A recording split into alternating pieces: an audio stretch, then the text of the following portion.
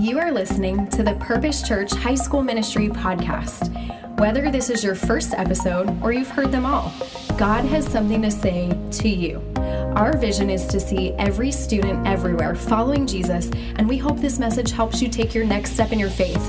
To learn more about our high school ministry, visit our website, purposechurch.com/HSM, and check us out on Instagram at PurposeHSM. We hope you enjoy today's episode.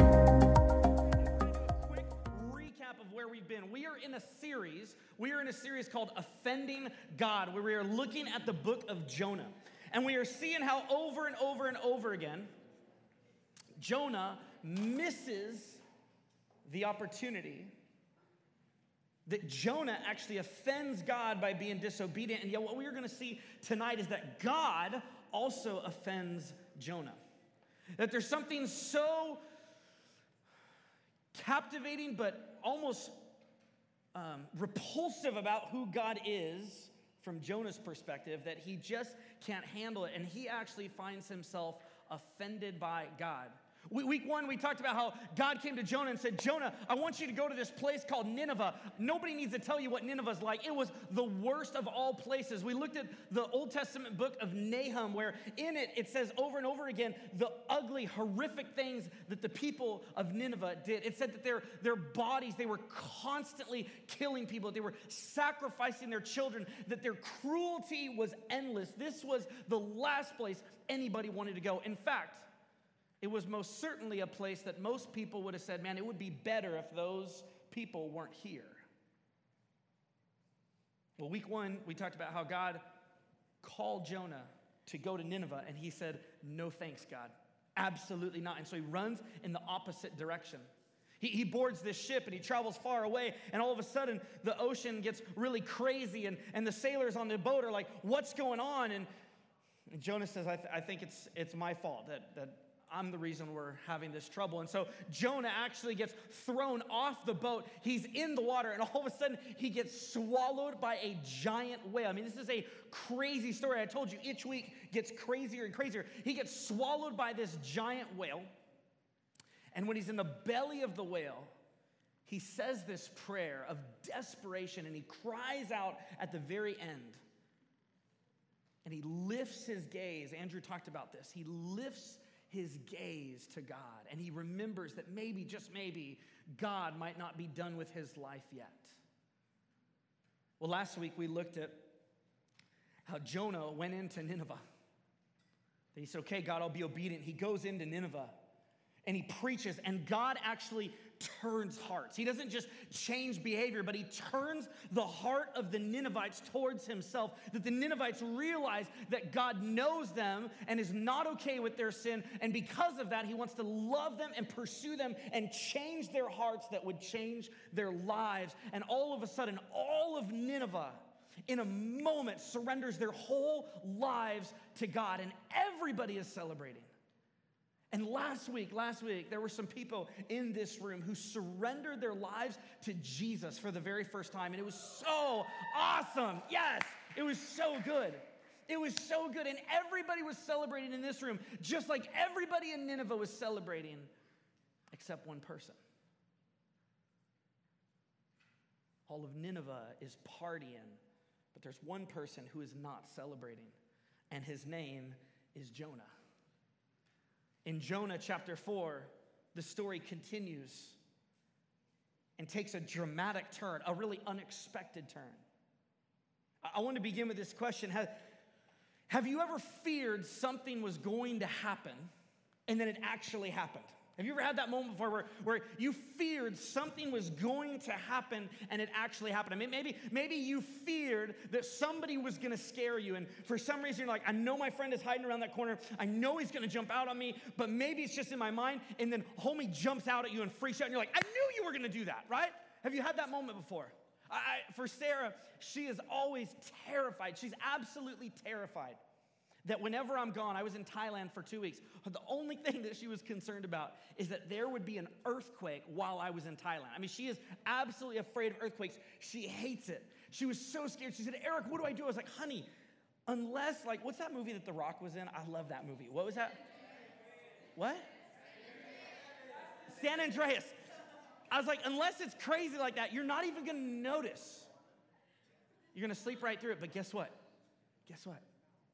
While I was in Thailand, there were 2 earthquakes. There was 2 earthquakes, and Sarah woke up for both of them, and she was terrified out of her mind. She called me. She's like, you said this wouldn't happen, but it happened. She's afraid the whole house is going to fall down.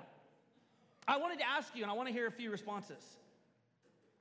I want to hear, what is your most irrational fear? I mean, what's that fear that you're absolutely convinced this is going to happen in your lifetime, and you know it's crazy, but you just think it is? I'm going to start, my biggest irrational fear, and I know it doesn't make sense, is that I'm going to get kidnapped. I'm just absolutely convinced.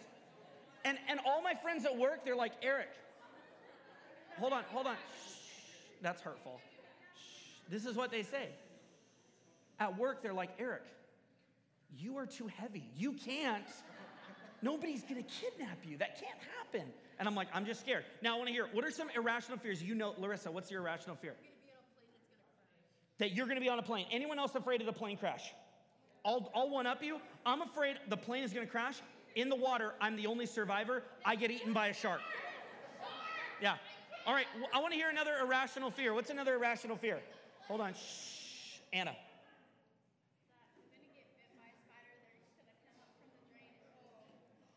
That she's going to get eaten by Daddy Longlegs. That's irrational. That's crazy. All right, Abby, tell me yours. Wait, hold on, you guys. Hold on. Hold on, you guys. Totally made sense. Totally made sense. Anna, mine made a lot of sense. What did you just say, Abby? You're afraid of what?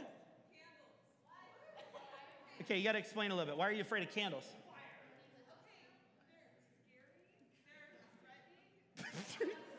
Wait, are you describing like a terrorist or a candle? Like, what are you? All right, we're done with you, Abby. Let's go over here. We're going to do one more. Jonathan. Actually, I want Jonathan and Katie. Jonathan, I'll pick you still. What are you like? What are you irrationally afraid of? A burger full of Burger King full of lettuce. Like the restaurant is full of lettuce?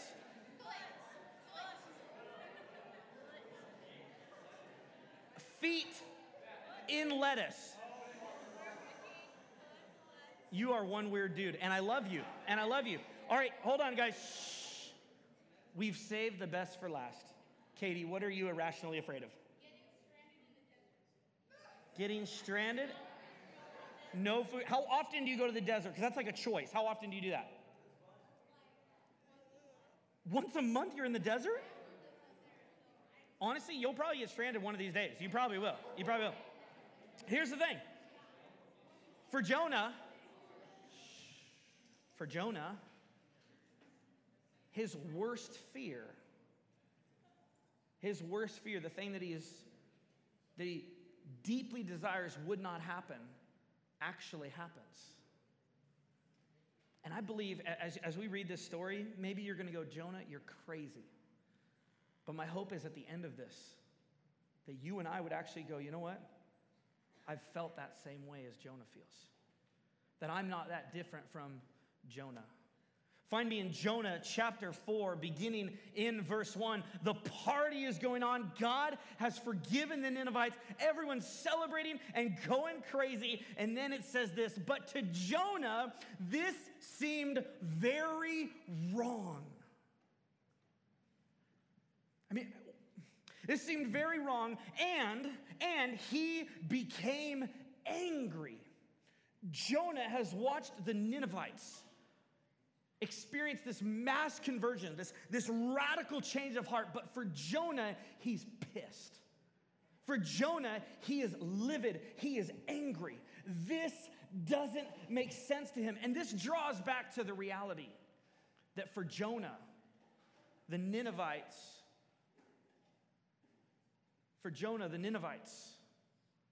were a horrific, disgusting, violent, atrocious, the world would be better without them kind of people. Can I ask you a question? Do not answer. Just think in your mind. Is there somebody that when I use those words to describe Nineveh, you feel that same way about? And maybe it's somebody who's hurt you, maybe a rumor that's been spread about you. That you're feeling that sense of anger, and the idea that God could change their heart and love them actually makes you angry. The story continues. He prayed to the Lord. This is what I said, Lord, when I was still at home. This is what I tried to forestall by fleeing to Tarshish. So here we find out the real root reason why Jonah did not go to Nineveh when God called him to go to Nineveh, but why he went the opposite direction was because of this. He says, I know you, God. I knew that you are a gracious and compassionate God, slow to anger and abounding in love, a God who relents from sending calamity. You and I read that list and we go, oh, thank you. I'm so glad that's what God is like. I'm so glad he's compassionate and loving. I'm so glad that he relents, that I'm so glad that he pursues people. I'm just not okay with him loving them. Or I'm just not okay with him pursuing that person. And maybe you've thought in your mind this question, God loves them? Could God actually love them? Verse 3, now Lord, take away my life, for it is better for me to die than to live. I mean, Jonah is on like the emo roller coaster right now. You know what I mean? I mean, the emotions are high for him. I mean, he is looking at this situation saying, God, I wish I wasn't here anymore. Because what you have done for these people, I cannot fathom. It's why our first big idea tonight is this. God's relentless grace is for you. God's relentless, passionate, all-pursuing grace is for you, but it's also for your enemies. That God is wildly passionate, crazy in love with, constantly pursuing, always forgiving you, but he also desires the exact same thing for your enemies. For the people that you wish weren't around. There's two kinds of people in this room. Person number one believes this. Person number one believes that God loves everybody else. I mean, they have no problem. Maybe some of you have thought, I know how passionately God loves everyone else, but there is no way that I can believe that he actually loves me. And some of you walked into this room, and every time we get up here and speak from the Bible and you hear a message of love, you don't have a problem believing that it's for somebody else. You just can't fathom that it's actually for you. The second person in this room is totally cool believing that God loves them. And you just have this confidence, like, I just know that God loves me. I know I'm one of his favorites. You wake up in the morning, you're like, what's up, God? I know you love me. You know what I mean? And you're just like, you know it. You know that God is crazy about you. There's no way that you could believe that he could love that person that cut you off. That girl that gave you that glare. That teacher that seems to be after you. That ex-boyfriend or girlfriend who is texting or tweeting or doing, there's just no way that you could believe that God could ever love them. I want to talk to both groups. The first group I want to talk to is if you're in that first group, if you're person number one and you're like, I know God loves everybody else, but I just don't believe that he loves me, then tonight we got to start with you. Because you think that God loves everyone else because you think they're better than you. You think they're more perfect than you. You think they have more of it together. And so you look at your own life and you self-deprecate and you go, there's no way that God could ever love me. And there's some of you who walked into this room tonight and you're feeling so hopeless and empty and drained. And you're going, there's no way that God even cares about me. God knows exactly what has been going on in my life. He knows my struggles. There's no way he could ever love me. And if that's you tonight, then I want to read you some scriptures. The first one I want to read you, we're going to kind of fire through these, and I want you to write these down, especially if you're somebody who struggles to believe that God actually loves you. You need these verses, and you need to write them, and you need to tape them up around your room. You need to put them on your phone. You need to put them in your binders. You need to look at them all the time because you need to be reminded that God is passionate about you. I want you to listen to the words that God uses to describe how he feels about you. Listen to the emotion. In 1 John chapter 3, verse 1, it says this: "See what great love the Father has lavished on us." God is a lavishing God who goes over and above to love us. God never loves us at the bare minimum. He loves us in an abundant way. It says, and this is what we are, or that he has lavished on us such great love, that we should be called children of God, and that is what we are. The reason the world does not know us is that it did not know him. That you, if you are in this room, and if you're struggling to believe that God loves you, you need to know that if you are a follower of Jesus, you are one of his kids, who he is crazy in love with. And everything in your circumstances around you, and maybe even all of your feelings and the lies that are in your mind tell you, God doesn't care a rip about me. Scripture says otherwise. Check out Romans 8, verse 31. It says this: "What then shall we say in response to these things? If God is for us, who can be against us? He did not spare his own son, but gave him up for us all. How will he not also, along with him, graciously give us all things?" You see, God looked at you and said, "I'm willing to give up my son because I'm that crazy in love with you." There was this YouTube video a while ago with this little girl who, she must have been like 4 or 5, and she would stand in front of the mirror. Tell me if any of you ever saw this. She would like stand up on her sink and she would stare in the mirror and she would go, "I've got great hair, I've got great eyes, I've got great arms, I'm the best." And she would just like shout out all these things, and it was so adorable to watch. And when I saw that for the first time, I felt like, man, that is what God is screaming over you. I mean, you are one of his kids who he created, and he looks at you and he goes, "You are so beautiful. You are so brilliant. You are so perfectly made because I made you, and I'm absolutely wild about you. So much so that I am for you. I am not against you."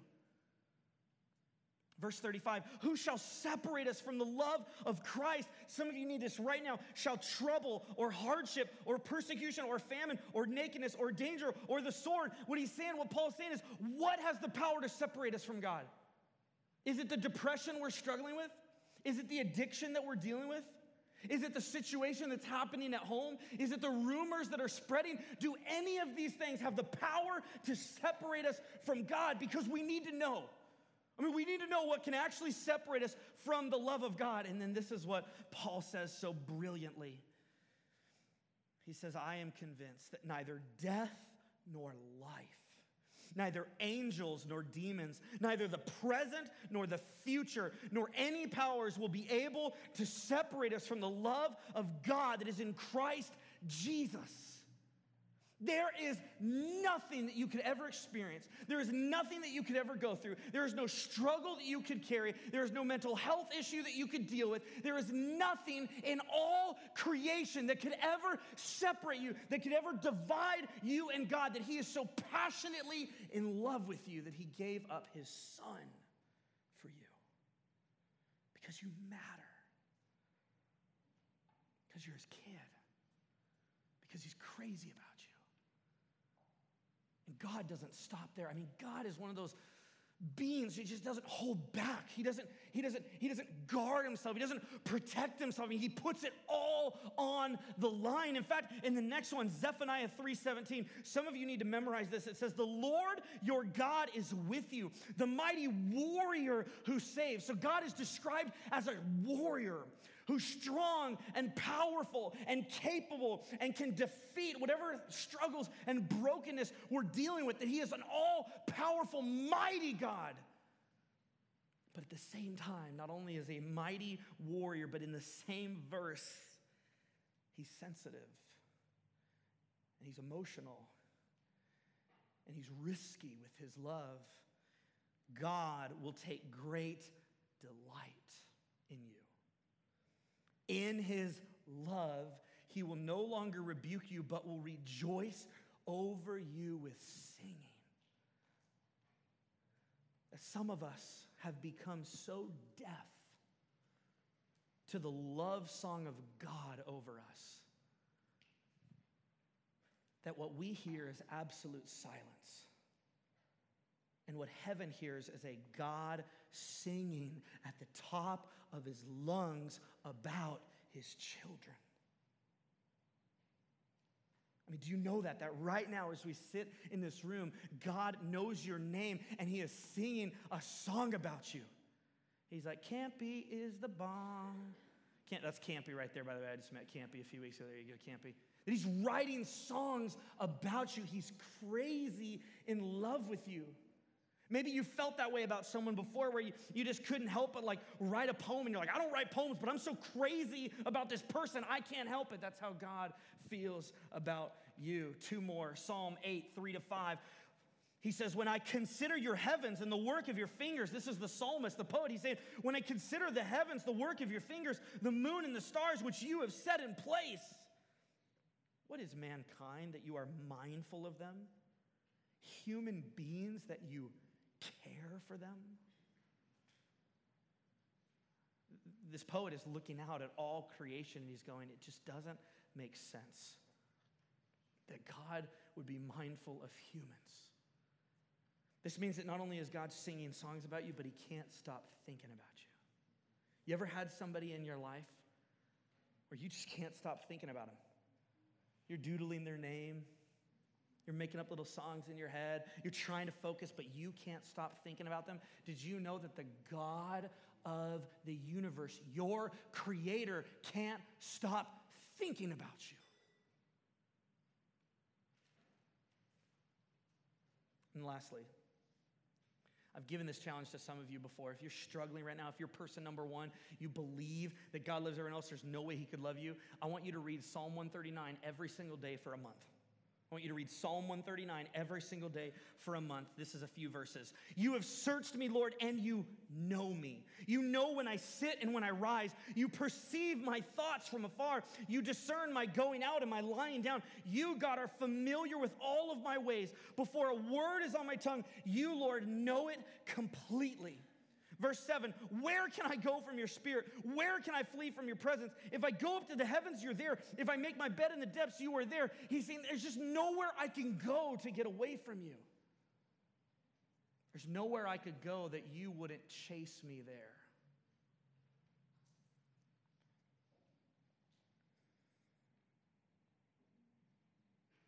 Verse 10.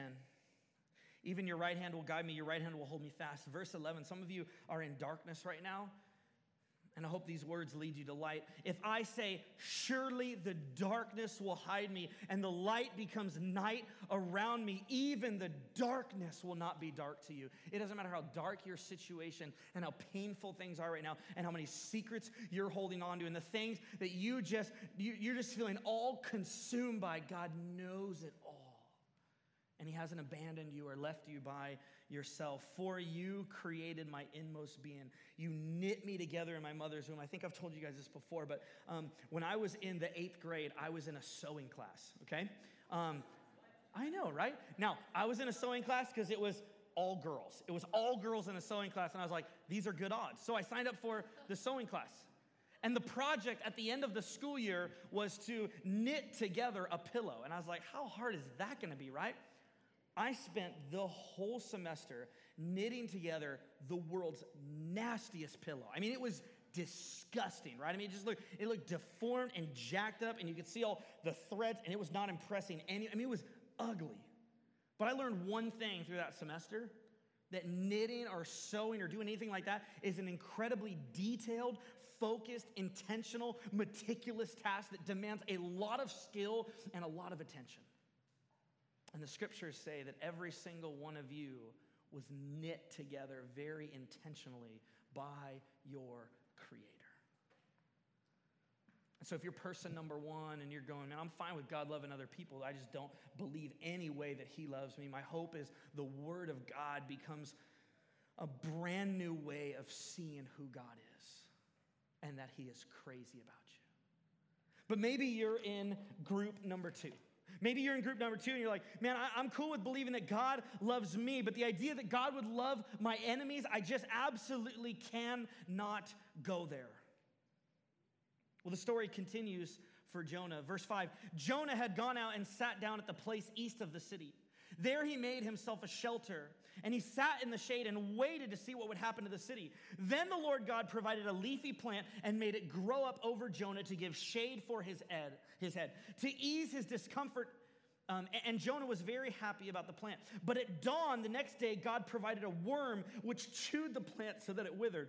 When the sun rose, God provided a scorching east wind, and the sun blazed on Jonah's head. And you're going, what is going on here? There's a point. Here we go. There was an east wind, and the sun blazed on Jonah's head so that he grew faint. He wanted to die, and he said, it would be better for me to die than to live. Verse 9, but God said to Jonah, is it right for you to be angry about the plant? It is, he said, and I'm so angry, I wish I were dead. Verse 10, but the Lord said, you have been concerned about this plant, though you did not tend it or make it grow. It sprang up overnight and died overnight. And what God is trying to say is he's trying to paint a picture for Jonah. He's going, Jonah, you're so angry about this plant. You're so angry about what I'm doing. You didn't create any of this. You're angry that I'm compassionate towards Nineveh. You didn't create any of them. You don't know the way that this has broken my heart and that I long for these people to be back with me.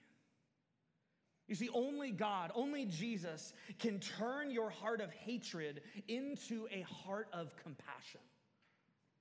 And some of you are in that group too, and you're going, God loves me, but I just can't fathom that he could ever be gracious or compassionate or kind to that person that has wronged me, that has hurt me. Well, here's what God wants to do with your heart.